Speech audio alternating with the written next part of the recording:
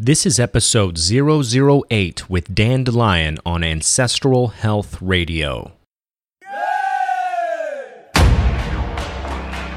Learn to align your genetic makeup for peak health, fitness, and longevity with actionable how-to advice from today's leaders in nutrition, movement, and lifestyle. Join me, your host, James Kevin Broderick, as we bridge the divide between modern technology and our inherent ancestral wisdom.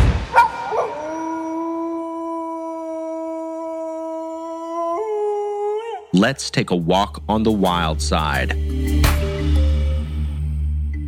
Did you know that our human cells are outnumbered 10 to 1 by other microbes and bacteria?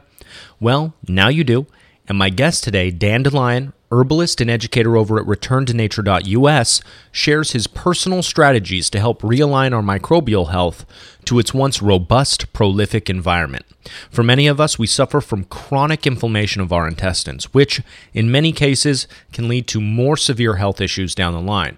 That's why in today's episode, you'll learn the problem with modern sanitation practices, the group of herbs Dan recommends we all grow to help combat modern infections, Dan's favorite fermented creations that you and I can both create in the comfort of our own homes, and much, much more. Dan DeLion is an earth herbalist, forger, musician, and teacher. He teaches through Return to Nature, providing classes, lectures, and seminars on wild food foraging, mushroom identification, herbal medicine making, as well as primitive and survival skills with a focus on wild foods and forest medicines. He also incorporates the philosophies of yoga, alchemy, meditation, and mysticism into his classes, lectures, and seminars, and brings a deep-rooted indigenous medicine perspective of practicing intuition-based plants in a systematic and earth-based way. You can check out more what Dan's doing at returntonature.us. Good morning, Dan. I'm very excited that you're here joining me today. Good morning. Thanks for having me on the show. Absolutely. Well, I thought maybe it would be a good idea to start with a little bit of your background, maybe how you got to where you are today. Well, I guess the easiest way of saying it is I feel that I grew up in New Jersey, of all places, in a time of really rapid transition, and the internet wasn't around until I was about 13 or 14 in my particular household, so I spent a lot of time outside. I played outside really pretty much every day, all day, and there was a farm behind my house, and we just used to play out in the woods all the time. And as I grew up and got older and started kind of realizing that most people didn't know anything about the ecosystem that they lived in as far as plants, that I had preserved something that actually was missing and that was actually being lost in future generations. So a lot of the plants that I now know all the botanical Latin and everything about were plants that I actually played with as a child, and I have vivid memories of when I met that plant and, you know, cutting open pokeweed and seeing its vascular system for the first time and how impressionable that was when I was young. And just kind of exploring nature like that seems to be something that is missing in our upcoming generations, and yet is imperative for our health and survival and perspective on reality. So I think it's a matter of just realizing that the things that we grew up with as sort of normal or traditional always end up being somewhat obscure by the next generations, especially with the race for technological advancement, etc. Absolutely, yeah. That, you know, it's similar in the beginning of my story as well too, where I did spend some of my childhood in the heart of Louisiana, in Shreveport specifically, where I just remember me and my friends, we would go out, we would go hunting, we would go fishing, and you know, I didn't necessarily have that type of connection to the plants, although I wish I did. And before I knew it, I was transplanted to Southern California, where all that knowledge that I could have learned from having those type of open spaces was completely gone. I no longer had that. However, I believe you and I are in similar age, and, you know, that's what we kids did. You know, we played outside, parks, whatever it was, until the streetlights came on, until it was time to come home for dinner. But that's beautiful. I think that's That's amazing that you had that connection with plants so early on and that you had recognized that in your youth. Yeah, it's a very interesting thing. I think if we had more of a hunter-gatherer or tribal setting in our family structures, we would see those sort of tendencies in the children being growing up, and we would nurture and meet that. So, it's kind of like that would have been my particular skill set. Other people would be very good at hunting. Other people would be good at fishing, whatever it is, building shelters, and us as a tribe would be able to gain strength from the diversity of that community. So that's very much, luckily in my position, my mom really loved growing plants, and she always had a garden and a couple herb books around. So as I grew up and got a little older, those materials were already available to me. So that's like, the ability to watch and observe the future generations and meet those needs and kind of trick them into a deeper level of that sacred connection is, I think, really imperative for coming generations. Absolutely. And just to share a little bit more of my story there that I think is kind of important is that, I didn't need that type of information until it was too late. So for me, I had grown up in this kind of sick society where, to me, it was all about medicating myself. I was trying to escape whatever it was, and I didn't need these plant medicines until it was already too late, until it was absolutely needed, and there needed to be some sort of other alternative for me. So, number one, I just want to say thank you for doing what you're doing. I'm very grateful for the work that you're putting out there. And maybe you have a project that's going on right now, and I think it's very important that we recognize that. And I'd like you to share a little bit about that. You have a GoFundMe campaign. Can you tell a little bit about that? Surely, and thanks for letting me share about it. It's all started with basically the vision of trying to take these teachings and these skill sets and travel to different communities and help raise their skill sets and community organization as a teacher, as well as sort of learn from them and film and document and visit cultures and indigenous people and find elders. And so the way that this medium has been about is the idea of creating basically a forage mobile, an herbal roving apothecary. And so I've been crowdfunding for I think about 4 or 5 months, and we're almost to the goal. And it's basically the Foraging Herbalism Roving Van School project. And with donations, we're offering a lot of herbal gifts and consultations and mentorships, and we even have T-shirts and tea blends and all kinds of things like that as thank yous to donating. And that's at GoFundMe.com/Return to Nature. So anyone can really check out that project and the vision for that.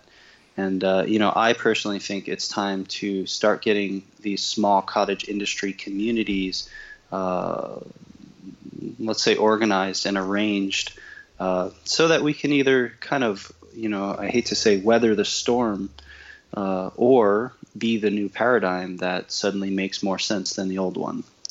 And today what we're going to talk about, just so the audience knows, is we're going to be talking about gut health specifically. What we want you guys to understand is that there has been a huge problem with sanitation.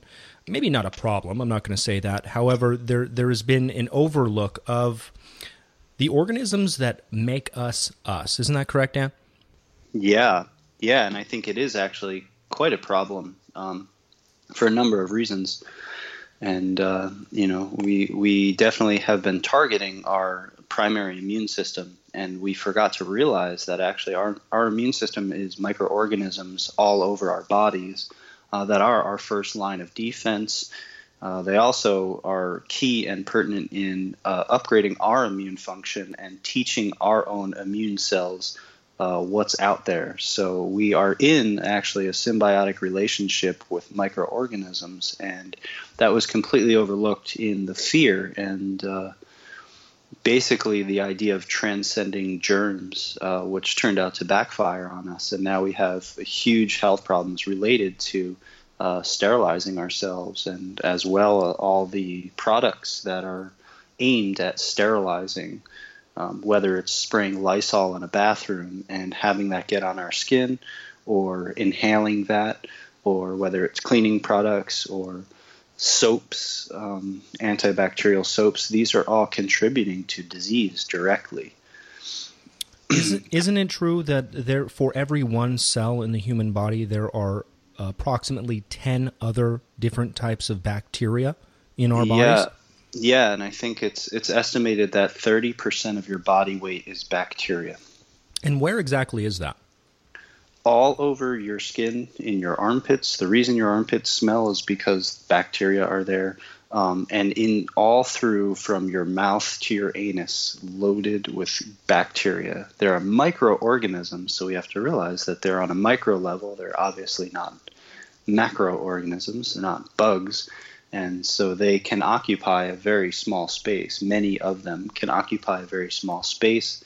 Also to mention, they have about a 20-minute regeneration. So that's where you get the idea and the fears of antibiotic resistance, which is becoming more and more popular. Even the Center for Disease Control is ranting and raving about the dangers of continued exposure to bacteria, to our antibiotic substances in minute amounts through factory farming, through injecting it into feed for livestock, and then they defecate that out into the ecosystem.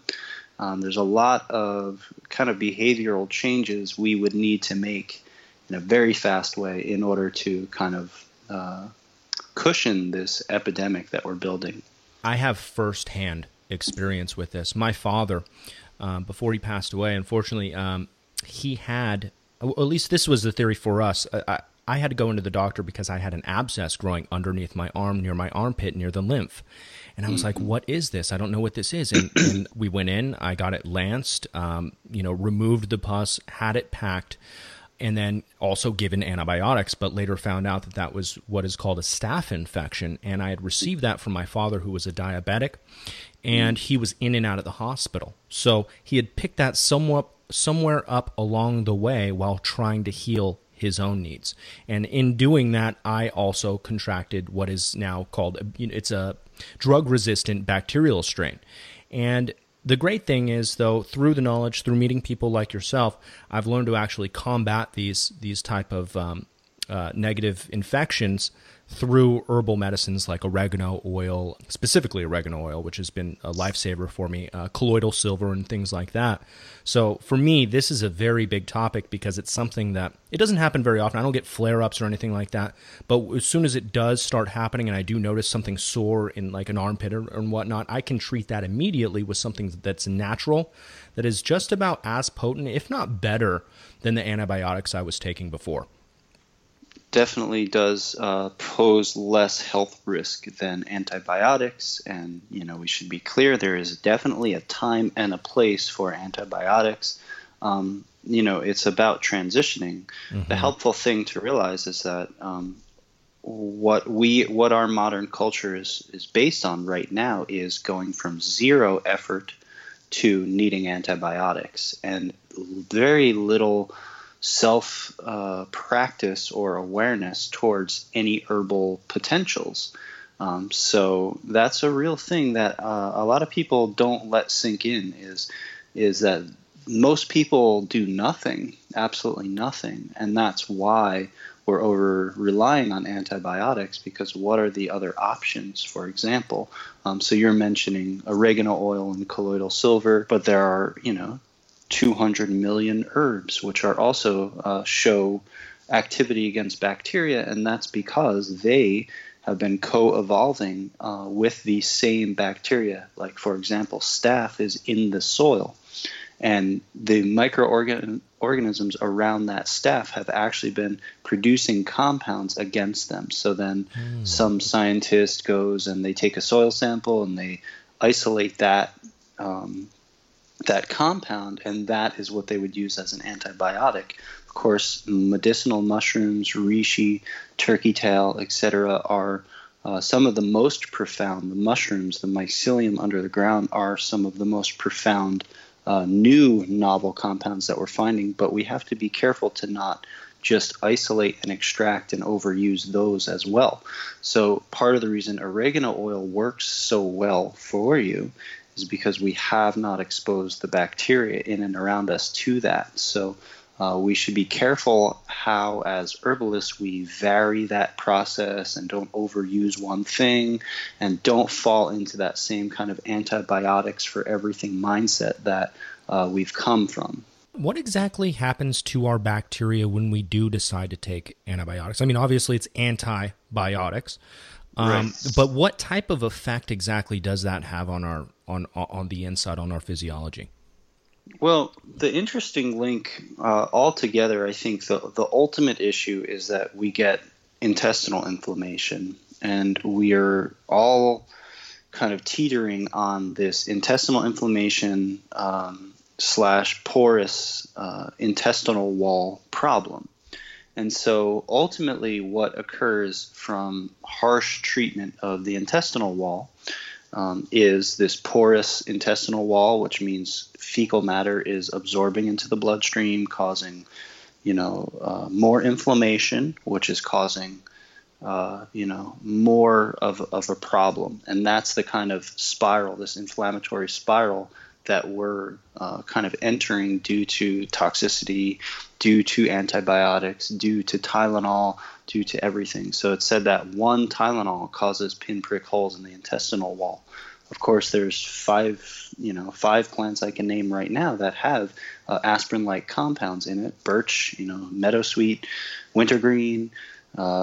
These are other options that would help people also reduce inflammation. So when we take antibiotics, essentially what happens is that the antibiotic cannot discern between the bacteria that we need and the bacteria that we don't want in our bodies. So there's a massive die-off of bacteria, and a lot of those are actually key for things like keeping your intestinal walls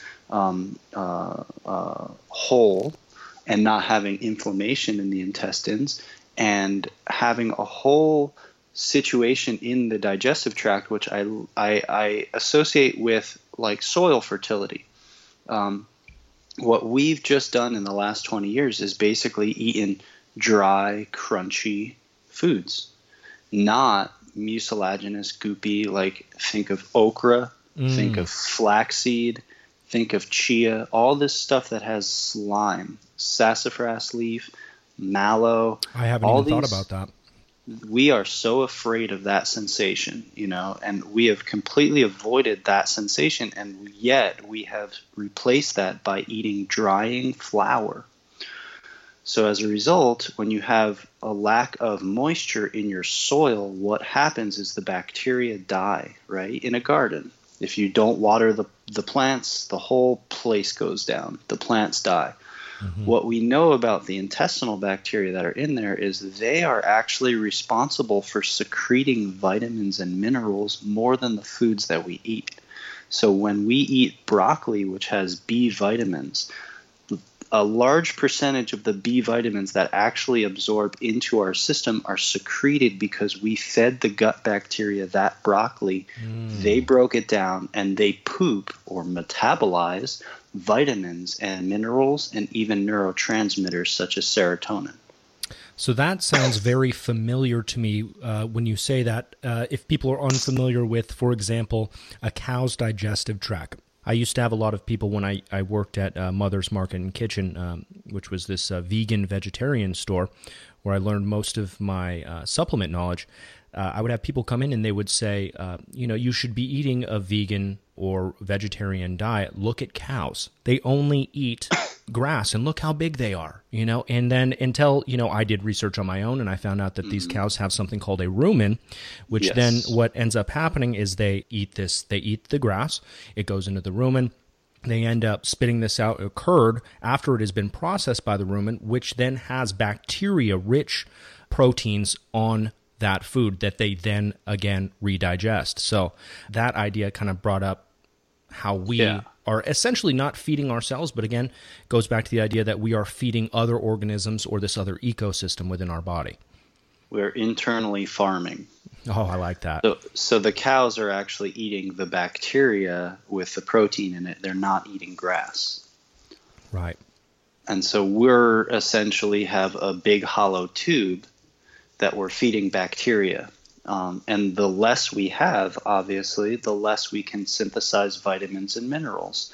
The less B vitamins, the less vitamin D, all these things that are so associated. And the number one thing, which is probably the most profound, which would literally stand everything we know about depression and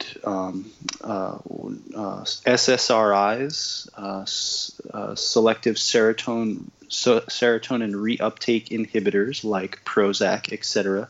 We used to think that that was all in your brain, and that the depression is caused by the lack of serotonin in your brain.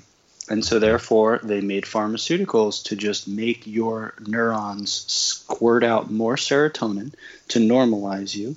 Of course, we've seen those commercials that say side effects include suicidal thoughts and your legs falling off. Just ridiculous. That's really scary. And so now what has happened is they've actually found that 90% of the serotonin is actually produced in your gut, not in your brain. So pretty much all of that whole study of depression and how to cure and treat depression needs to be thrown in the garbage. But it won't be, because this is new scientific discoveries, and it's such a slow system. You think about, what are they going to throw all the biology books out of every high school and reprint them?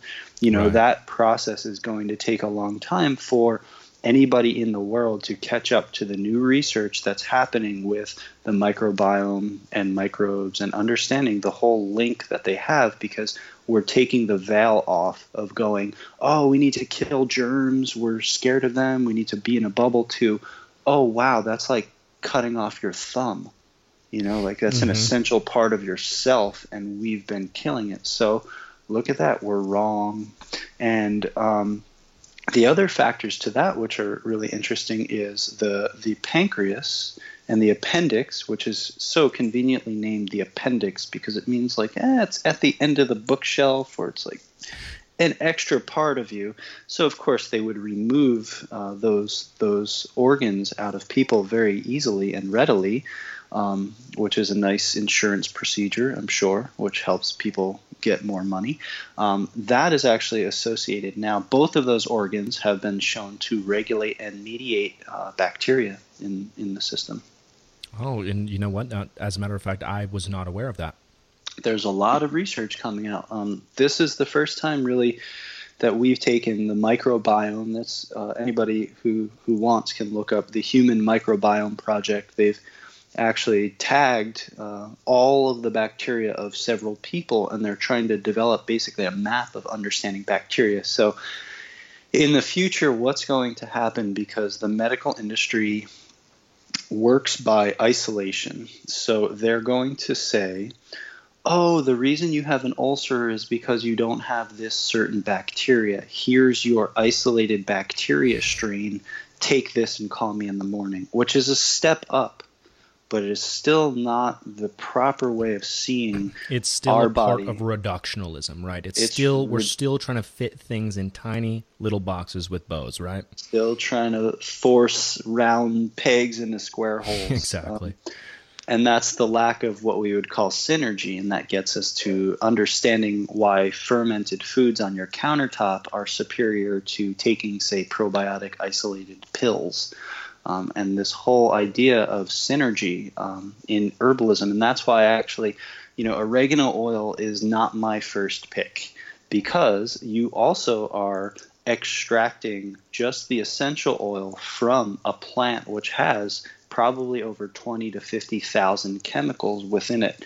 And those essential oils are terpenes, resins, things like that. And that's a very selective grouping of chemistry within a whole plant. So the idea is that you have been a Neanderthal for 2 million years putting oregano on your food, and now we've just completely stopped that. But the body is going, I really know what to do with oregano. I know what to do with the fiber. I know what to do with the cellulose. I know what to do with all the chemistry in there. And the more we seem to isolate and extract And I want to make a distinction because when you're talking about an essential oil, that is an alchemical process. The alchemists found that out, and that was like the highest that we needed to go. And it's very potent, and it's very intense, and it's very antibacterial. And then what we did from there is take it a step further and found that there is one active ingredient. So we'd isolated it further. And if you look at that trajectory of how we take, say, oregano and we turn it into, isolated constituents of oregano, what you see is that there's a greater and greater chance of side effects. So what that implies is that the body knows how to work with it less and less and less as it's broken away from its whole plant body. So you mentioned a few other herbs exactly that you might use as a counterattack, I guess you could say, if you were to have some type of infection. I know that foraging and actually finding these plants on their own might not be totally possible. However, what would you suggest to somebody that might have an issue today? Let's just use me, for example. Say I do have a staph infection again and it flares up. Maybe how would you help me with my problem? Well, the issue with staph specifically is that you don't want it going systemic. So it really depends on how far along it is. And that's the good of any herbalist or any doctor, to know their limits, to know what stage a person is at and what can be done from that stage. So that's really the hard thing. There is no one staph infection. There is no one cause of a staph infection. And that already breaks us out of the reductionist paradigm of saying, oh, well, for this, take X. So it doesn't work like that, although our society forces the healers, herbalists, and doctors to be in that way. So along with that, obviously, there are a lot of herbs which have what we would call antibacterial or antiviral or combined antimicrobial properties. However, the first thing is that we need to realize that that's kind of a misnomer, and it's actually probably more like bacteriomodulating, viromodulating, because they're not killing bacteria. They're not designed to kill all the bacteria because they know that they need those bacteria on their bodies to also help them synthesize compounds. That is how chemistry is built. Plants and bacteria in a symbiotic relationship with mushrooms and soil and rocks. And that's where chemistry originated, not people. So that said, there's a lot of options within. One of the things I like to remind people is there are herbs with a species called officinalis. You may have heard of some of them. Salvia officinalis is garden sage. Rosmarinum officinalis, that's rosemary. Marjoram has the name officinalis. Lavandula officinalis is lavender. All of those plants which are officinalis are generally pretty darn safe, very easy to grow. Melissa officinalis, that's another favorite lemon balm. That's one of my favorite as well, too. Yeah, so that's highly effective against staph in the right dose and the right timing, et cetera, et cetera. So those herbs generally can be like a home pod.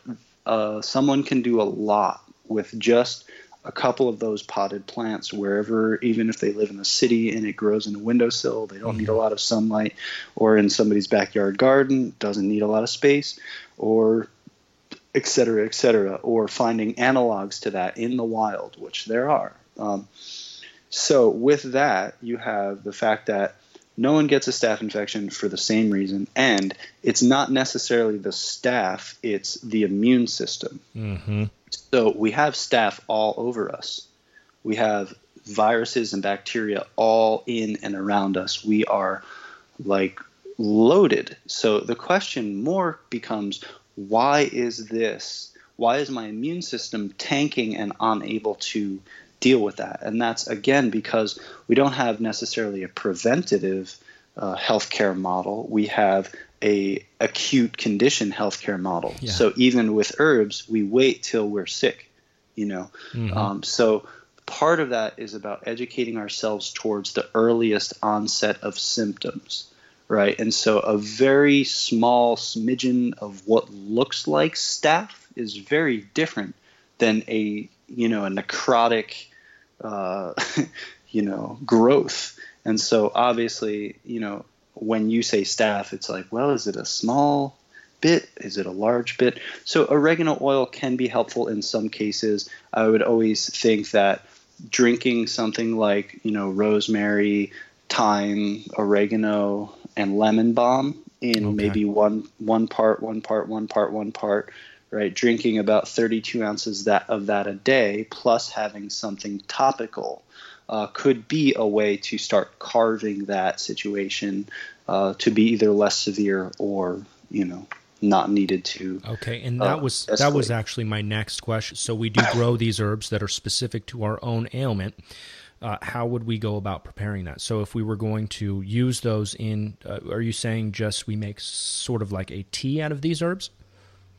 Generally a tea alone is not usually sufficient. Okay. A tea is like a maintenance thing, so a lot of people get caught up in the idea of there are herbs, say there's a plant, rosemary, and then how do you prepare rosemary? It's kind of a wrong question because rosemary can be prepared in multiple ways. A lemon balm can be prepared in multiple ways. And so what we look for is, we all know tea, right? Let's use fancy words, infusions, decoctions, tinctures, all these words that we know of, salve, ferment, etc. All of the mead, all of those ways are ways to turn plants into something consumable. And when we do that, we sometimes concentrate or we sometimes lose aspects of those plants.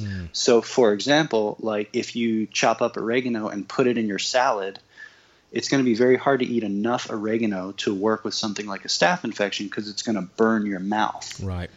If you make a tea, right, you're going to be able to drink a higher concentration. However, it's diluted and you're going to pee some of it out.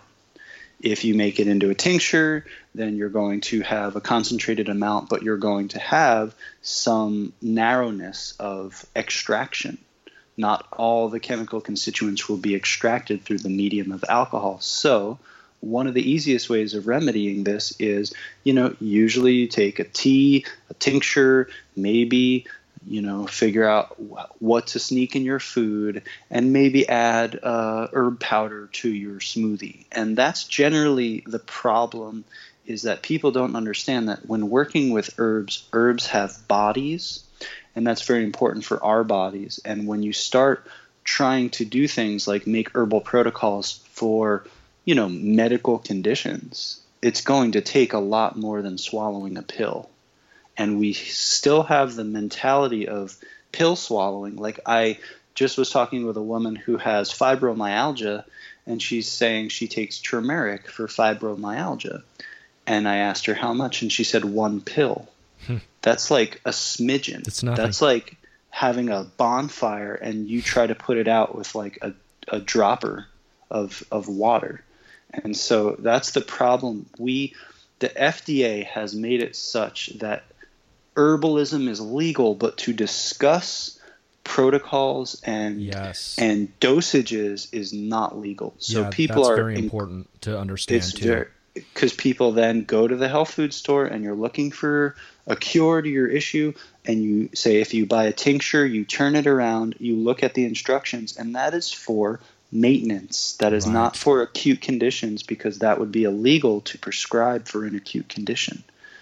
Real quick, that's exactly what I would try and tell people as well too, is that a lot of those, just like you said, is exactly for that, for maintenance. And if I was dealing with something, like I had an onset of whatever it may be, I knew that I needed to take higher amounts of whatever this may be, because I knew that I needed to hyperdose, or however you wanted to call it, with this type of supplement. And it was very slippery rocks. You had to be careful with what you said to people, because again, there's certain things that you can say and there's certain things that you can't say, just for your own safety and for the company that you may be working for safety as well. Yeah, and for the fact that there is a certain education around herbalism that is linguistically forced. And and real cures and things like that are quite suppressed for obvious reasons. And so to discuss herbalism is an act of rebellion. Right. And all you're trying to do is help people. And I so understand that, and I so feel that. Yeah, it's quite fun how I just wanted to provide, weeds to people to help them, and now I've got a secondary education in legality and legal terms. Yeah. And, it's just like ridiculous. It's like magic. Yeah. So back to our friendly bacteria, and maybe not so friendly bacteria. You were talking about how serotonin is mainly produced in our gut or in the enteric nervous system, and that basically I heard that there's some studies out now saying that it actually can somehow it travels through a certain way, right? And there is a nerve in our brain that is directly connected both to our heart and our gut, and it's called the vagus nerve. Can you maybe go into a little bit more detail about the vagus nerve and exactly what role that plays in our body? Sure. It's actually connected to every organ. There is a cord connected from every organ to the brain stem, the spinal nerves. And it is one of the ways that the electrical messaging system of the being, of the body, transfers education. So how's the liver doing? The brain asks. And the vagus nerve sends an impulse down to the liver, and it's connected to it, and then the liver sends a response up. So you could think of like echolocation, right? So this is happening a lot. This is how the body is communicating with itself. I don't know exactly why the vagus nerve is becoming popular now and had been kind of ignored in previous time. But it's really interesting because if you think about this connection of how serotonin is produced in the gut, and though the serotonin does not necessarily travel, the actual chemistry of serotonin does not necessarily travel up to the brain, it sends an impulse through the vagus nerve up to the brain like, hey, be happy, we have enough of this stuff. So it's really it's not the other way around. It's I just want to make it clear to the audience. So the brain does not send a signal to the gut asking or telling it to make serotonin. It is actually the opposite. It is actually the stomach or the gut that actually sends the signal to the brain. Well, what you have is a really good, subtle question, which is hard to determine, and there is no necessary reason for a primary cause in this situation, So it's like when you're talking about lightning fast signal responses, it's hard to know where that starts. However, once you create an assumption about it, like how we have done about how the brain is the leader, look at all of the error in perception, culture. We have this idea that we are brains that are being traveled around by the body. And that's like me is my brain. And this is our whole cultural perspective. So maybe what we can say at this point is just that there's a larger communication going on. Along with that is really insightful because Candace Pert and others have actually found that there are neuropeptides all throughout the body. So this is neuron tissue. So previously we used to think, neurons, that's in the brain, and the brain is encased in a cranium, and that's your smartness. Then they started finding there's actually neuron tissue all over the body, like your toes have brain tissue. And they found now that there are several nexuses of large mats of neuron tissue, and they're interestingly associated basically with the metaphysical idea of the chakras. And so where are they? There's a huge one at your chest, the heart. There's a huge one in your gut, and there's a huge one in the genital region. So has anyone ever felt like, oh, wow, I feel like my internal process is my head, my heart, my gut, and my genitals having an internal discussion? That's actually, so maybe what we can say is you are actually much more of a round table than thinking that your brain is the command center. It's taking all this information, and there's a circular nature to it. It's not a hierarchical structure. It's so much more beautiful to think of it that way as well. It definitely helps culturally, because then the whole idea of hierarchy, the whole idea of social structure and cultural structure gets built on those fundamental assumptions, So the person with the biggest brain and the most thinking and analysis gets to be the leader, which is a fundamental problem, because sometimes the people who feel the most have much better ideas than the people who just rationally analyze. Right. And, I'm feeling like a lot of people that probably are listening to this episode, they probably are coming from a place where they need help. They're probably seeking this episode out because they realize, oh, wow, okay, I'm already experiencing these type of issues and I need some more knowledge to take care of this. And they're probably thinking, hey, you know what? I'm hearing bacteria. I'm hearing food. I'm just going to go to the store. I'm going to buy some Activia. Cool. What do you say about that? So first of all, we have to be very careful, because what's largely happening is due to Louis Pasteur, his invention of pasteurization in around World War I think. This got canned food to Europe so we can have our soldiers eat beef stroganoff instead of like freeze-dried food. And it was a huge advancement. Everybody was super happy. It was a big revolution. But that created pasteurization laws that once you get towards homesteading or once you get towards natural foods, you realize that a lot of things are getting destroyed.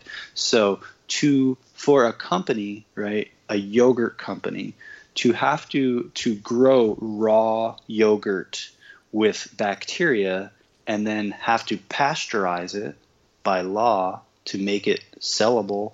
And then what they do is they have isolated lactobacilli and acidophilus. They basically inoculate it with pills. So it's not the yogurt's actually variation and diversity of bacteria that it makes for itself. It's added, right? So when you're looking at all these yogurt products, which are first of all a lot of them are loaded with sugar, right? Every single one of them is pasteurized because it would be illegal otherwise. Now, the easiest way to get around that is yogurt can be made on your countertop for very little money, and all you have to do is knock it with an old batch and you can make countertop yogurt. The problem is it's not super thick. That whole thickness is either made by lots of boiling or by adding thickeners like carrageenan, etc., which is not good for the body either. So we have this whole problem that anything that is a cultured or fermented food gets sterilized and pasteurized, and therefore then the companies who are trying to go through this large market regulated by the FDA have to add these things. That is not the same. That is not the same as the natural bacteria within that yogurt actually learning how to auto-digest itself. And I know that might sound gross, but if you think of the cow, that's actually what's happening, and that's what happens in fermentation. The bacteria start opening up the cellular tissue and make it easier to digest, because then you're dealing with consuming vitamins and minerals, not trying to break open this hard cellulose material. So the fact of fermentation is getting lost in the FDA's regulations, and probably 10% of that is good. However, there's a fermentation teacher. His name is Sandor Katz, and he pointed out in one lecture that there are no known cases of anyone ever getting sick by home fermented foods. But I know plenty of cases of fast food restaurants which use bleach, which use all the factory standards, having food poisoning epidemics all over the place. That's a great point. And, and yogurt is just one aspect, just one food that people can possibly make at home for a relatively inexpensive price. But there's just a huge category of fermented foods out there culturally, right? Like, for example, we have kimchi. We have kombucha. We have ginger bugs, ginger beer. How do we go about entering this world of bacteria? Yeah, this is a really good question, and I think a lot of it has to do with our ability to vary things that we're not used to consuming. With that, we have to be careful that all of those things have basically two forms. So kimchi can easily be just cooked cabbage. People are probably familiar with that bag of sauerkraut that gets put on hot dogs. That's not fermented food. That's cabbage cooked in vinegar, and I'm pretty sure any single person in their right mind can chop cabbage and boil it in vinegar, and you have that stuff without all the fake preservatives and without the fact that any acidic medium, if it touches plastic, it's going to leach the plastic. So not only are you getting the bonus of added preservatives, you're getting added BPAs and phthalates into your body, which is not good. Deliciously not good for you. Right. So we have to be careful that when there are two kinds of kimchi, there are two kinds of ginger beer, there are two kinds of fermented anything. Which typically seems to be, so there is a commercial made item, and then there is a homemade item, one that is prepared traditionally, right? Yes, but a lot of new companies are finding their ways around it and doing certain things. Everybody's familiar with kombucha probably, and that having it got pulled off the shelves for having alcohol and all this drama. That was and they're ridiculous. they're trying to find their way through these things. And there's a lot of now what you would call raw fermented foods. So kimchi and sauerkraut that are said to be raw. It's all over the label, like big letters, so that people buy it. The question is, are they still using heat to pasteurize, and at what temperature? And technicalities of raw due to the FDA is different than you thinking like, no, it was never treated with heat. Okay, That's not necessarily true. Well, so what? And you brought up a great point right there with temperature, and I know the answer to this, but maybe for people who don't know, what exactly temperature would it need to be under in order to keep all the natural constituents alive? It's interesting because from a manufacturing standards point, I think it's like 120 from the 120 degrees Fahrenheit. From the sort of, I guess, raw foods world, they would say something like 110 degrees to preserve the enzymes. From a do-it-yourself perspective, you don't need heat to make fermented food. So Right. The more that we take the responsibility towards our own homesteading or self-preservation techniques or farming or gardening and learning how to preserve that in earth-based ways, the less we have to deal with all that crazy nonsense anyway. Right. So maybe you could walk us through a couple of your favorite ferments. Maybe explain to the audience exactly some of your favorites, and maybe briefly, I'm sure they could go to your website to find more of this information out. But maybe a couple things that they can do at home after this episode that might be applicable to them. Sure. One of the things that you reminded me of is I actually put on my YouTube channel, which is Return to Nature Skills. I actually have a whole live video that I did teaching people how to ferment, and there was live question and answer. Oh, and perfect. So that's up there, and anybody can check that out. But briefly, it's actually quite simple, and one of my favorite ways to make a fermented, it's kind of like this whole style of, the only difference between kimchi and sauerkraut is basically choices of vegetables.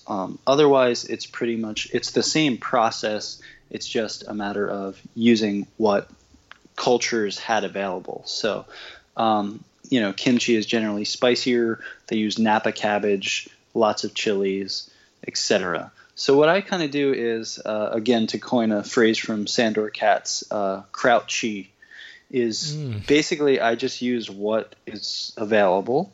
And so that generally is like some carrots, cabbage, ginger. You could use garlic. It's a good place to start. If you have beets, right, celery, that'll all work. Another thing that's cool is you can like save your kale or collard green stems, and you can chop them finely and you can put them in because they'll really soften up when you ferment them. And so you basically can either chop it by hand and then salt it, then or you can use like a food processor, and you kind of just keep rotating it until some of it's juicy and some of it's chunky. And you literally shove it down in a jar after you salt it, And then you just have... Just real quick, is there a specific salt that you like using? Because you're not going to use typical ionized salt, non-iodized salt. Okay. Really, then anything beyond that gets tricky as far as what is the best salt and what can anybody access. So as long as it doesn't have iodine, which we know iodine is an antibacterial substance. So there we are again, inundating ourselves with antibacterial substances, coincidentally. Not to mention fluoride and chloride in tap water are also antibacterial substances that we're bathing in and consuming on a regular basis. So just an aside there. So you want to salt it. You salt it liberally. The question is always how much to salt it. And basically make mouth. Remember we used to gargle with salt water, something like that. And so then you just shove it down in the jar. I always like to use tapered jars, so not jars that go straight up, but jars that have kind of a neck around them. Oh, okay. Because the tricky thing is that you don't want to have any vegetables that are floating to the surface. So to get back to the next step, you shove them in a jar, you push them all down, and then you'll have water. A water line, a salt water line. If you do it really good and you make the vegetables really mushy, they'll make their own juices. But if you don't, you'll have to add a little bit of salt water to get that water line above the vegetable line. Make sense so far? Absolutely. Cool. From there, you're just going to have to find a convenient way to basically make it so that those vegetable pieces don't float to the surface of the water line. And if they do, it will mold. There's very easy ways around that. What I like to do is I'll take the outer cabbage leaves, and you can see that in my video too, and I'll just shove them in a way that basically stops the vegetables from floating to the top. And then from there, I'll just pick out anything that's at the surface. The other easy thing is I think people screw up a lot because then they make their ferment and they put it in a cabinet somewhere and think that you check on it in 2 months, and by then they've made a scary science experiment. So if you watch it, if you observe it, every couple of days and oops, a little vegetable piece is at the surface and you just take that off, then, in 20 to 30 days, you're going to have really delicious fermented food. To put a cap, a lid, right, you can use then, because you want it to be, it's an aerobic fermentation. So that means it needs oxygen. It's not an anaerobic fermentation, which means you suppress the oxygen. So you put a lid on loosely. And if you want to use a ball jar lid, the problem is it can taste kind of metallic. It kind of leaches that. So if you use a plate, that works pretty well. A ball jar lid. Some people will use a cloth and a rubber cheesecloth, right? The problem with that is I don't know how it's magic. I guess it's condensation and precipitation occurs, and you will find that your cloth is soaking wet and kimchi juice is all over your countertop. It just absorbs the moisture. Oh, wow. So that's something that people might want to be careful or mindful of. That tends to happen. You can always just keep your jar of ferment in a bowl or a dish so that anything that drips out the side obviously stays in the bowl or the dish. From there, you just have to leave it alone and sing it songs. If you don't sing it songs, it's not going to work. Listen again, people. Listen. And so after 7 to 30 days, you have you could have a gallon of fermented vegetables versus spending $20 on 8 ounces at a time. And because you know what, I know that in time of need, for myself right now, and for others out there who are looking to maybe get a little fancy, they do sell traditional crocks that you can purchase, for example, on Amazon. But yeah, when I need, because I follow something that Daniel Vitalis actually taught me, which is conscious omnivory. So I try to have these certain food groups pretty much throughout the day, which is bacterial, obviously from fermented foods, plant, animal, and fungal. Seaweed? Excuse me. Oh, there we go, fungal. So I try to get these in all the time. However, if I can't, I will go to the store and I'll purchase something. And just like Dan said, it can be very, very expensive. Like something that I like, another item that I do like to make personally at home is bone broth, which is very nourishing and healing to the gut. And I like to combine those two, so I'll have like maybe a little serving of whatever fermented food I have on hand, and I'll follow that with some of my bone broth. But these items at the store, if you don't prepare them yourself, can be very, very expensive, especially if you're working on a tight budget. So I'm just glad that you brought that up, because for average people who are looking just to introduce some of these healthy foods into their diet, it can be quite expensive if you go the regular commercial route. It can be, but I really like Michael Pollan had this phrase, basically, because you hear this over and over about people not wanting to buy organic because it's expensive, etc. Mm-hmm. And his simple rule was, well, you could either pay now or you can pay later. Yep. And, I think it's better to splurge that 12 to 15 bucks on 8 ounces of sauerkraut than not have it, and to procrastinate and to wait. And so, I mean, what better are you going to spend your $15 on than your health, which will hopefully prevent you from having to go to the hospital or the doctors and get loaded up with multiple $1,000s of bills. So, we need to be flexible about spending our money on health. That's another thing with herbalism is often, as I was talking about the dosages, how generally the dosages are low. I think that also comes from people trying to nurse their, you go to the health food store and you buy a 2-ounce tincture, it's like $25. And that really is generally, if you have like a cold or a flu, that's like 3 or 4 days worth of tincture if you are a 150-pound person. But people will nurse that, and it'll stay in the cabinet for 6 years. And that's part of the problem is, I guess, that's the nature of capitalism and inflation and, supply and demand and creating a need. But that is all part of why we want to take this sort of rewilding or homesteading or, take back our skill set and take back our communities so that we can barter and trade and have the cabbage coming out of the backyard or the ferments coming from your neighbor or whatever it is. Yeah. But speaking of some of those commercial fermented foods, I'm a big fan of miso. I would love to make that, but that's like a whole big process. But that's something that other people can check out too, is adding some miso. Like if you make rice, add miso into it once it cools down a bit, and that's really good too. Yeah, it is. That's actually one of my favorites. Well, yeah. Dan, I think we've covered a lot today, and I want to be respectful of your time. And before we go, if you could do me a favor and just maybe give a quick little shout out to how people can get a hold of you and maybe stay in contact with the work that you're doing, and maybe some of your social media handles in case they might want to contact you personally. Great. So, my vision is to really start going on tour nationally by the spring, thanks to all the, donations and help from viewers like you. Isn't that what PBS used to say? So, well, if it's still around. Yeah, I saw that. Another topic for another day. Yes. Hopefully PBS can stay around.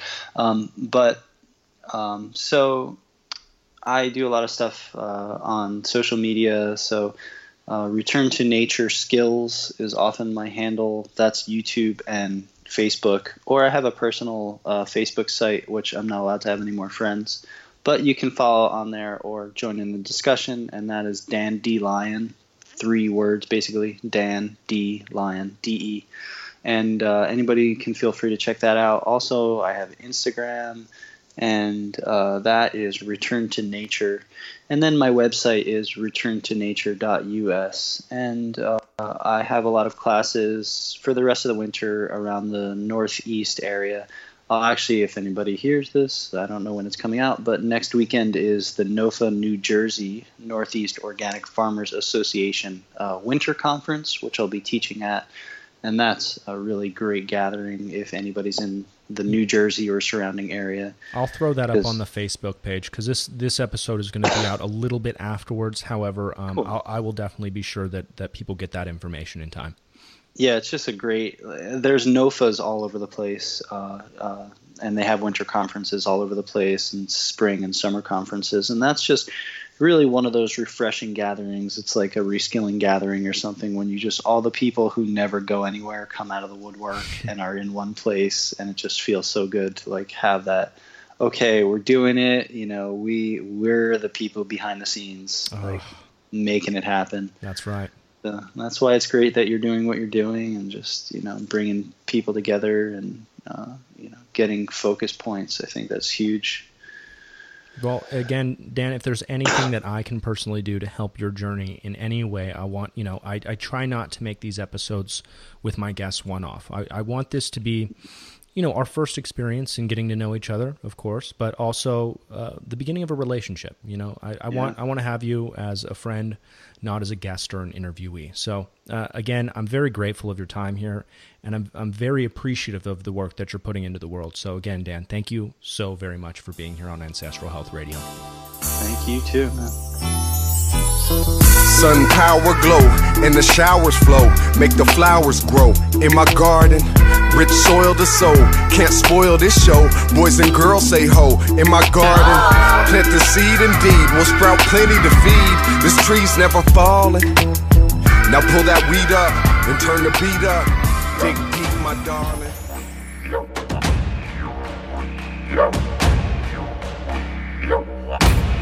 Thanks for tuning into this episode of Ancestral Health Radio. If you like the podcast, then do me a quick favor and head over to iTunes to leave an honest rating and review of the show. This helps improve the show's ranking and visibility with other would-be hunter-gatherer gardeners just like yourself. But if you can't do that, I'll totally understand. We're still cool. But maybe you could share this episode on your favorite social media network, or at the very least, continue the conversation with myself and the tribe on the official Ancestral Health Radio Facebook page. But whatever you do, remember to check out all the resources mentioned earlier in this episode by reading the show notes at ancestralhealthradio.com.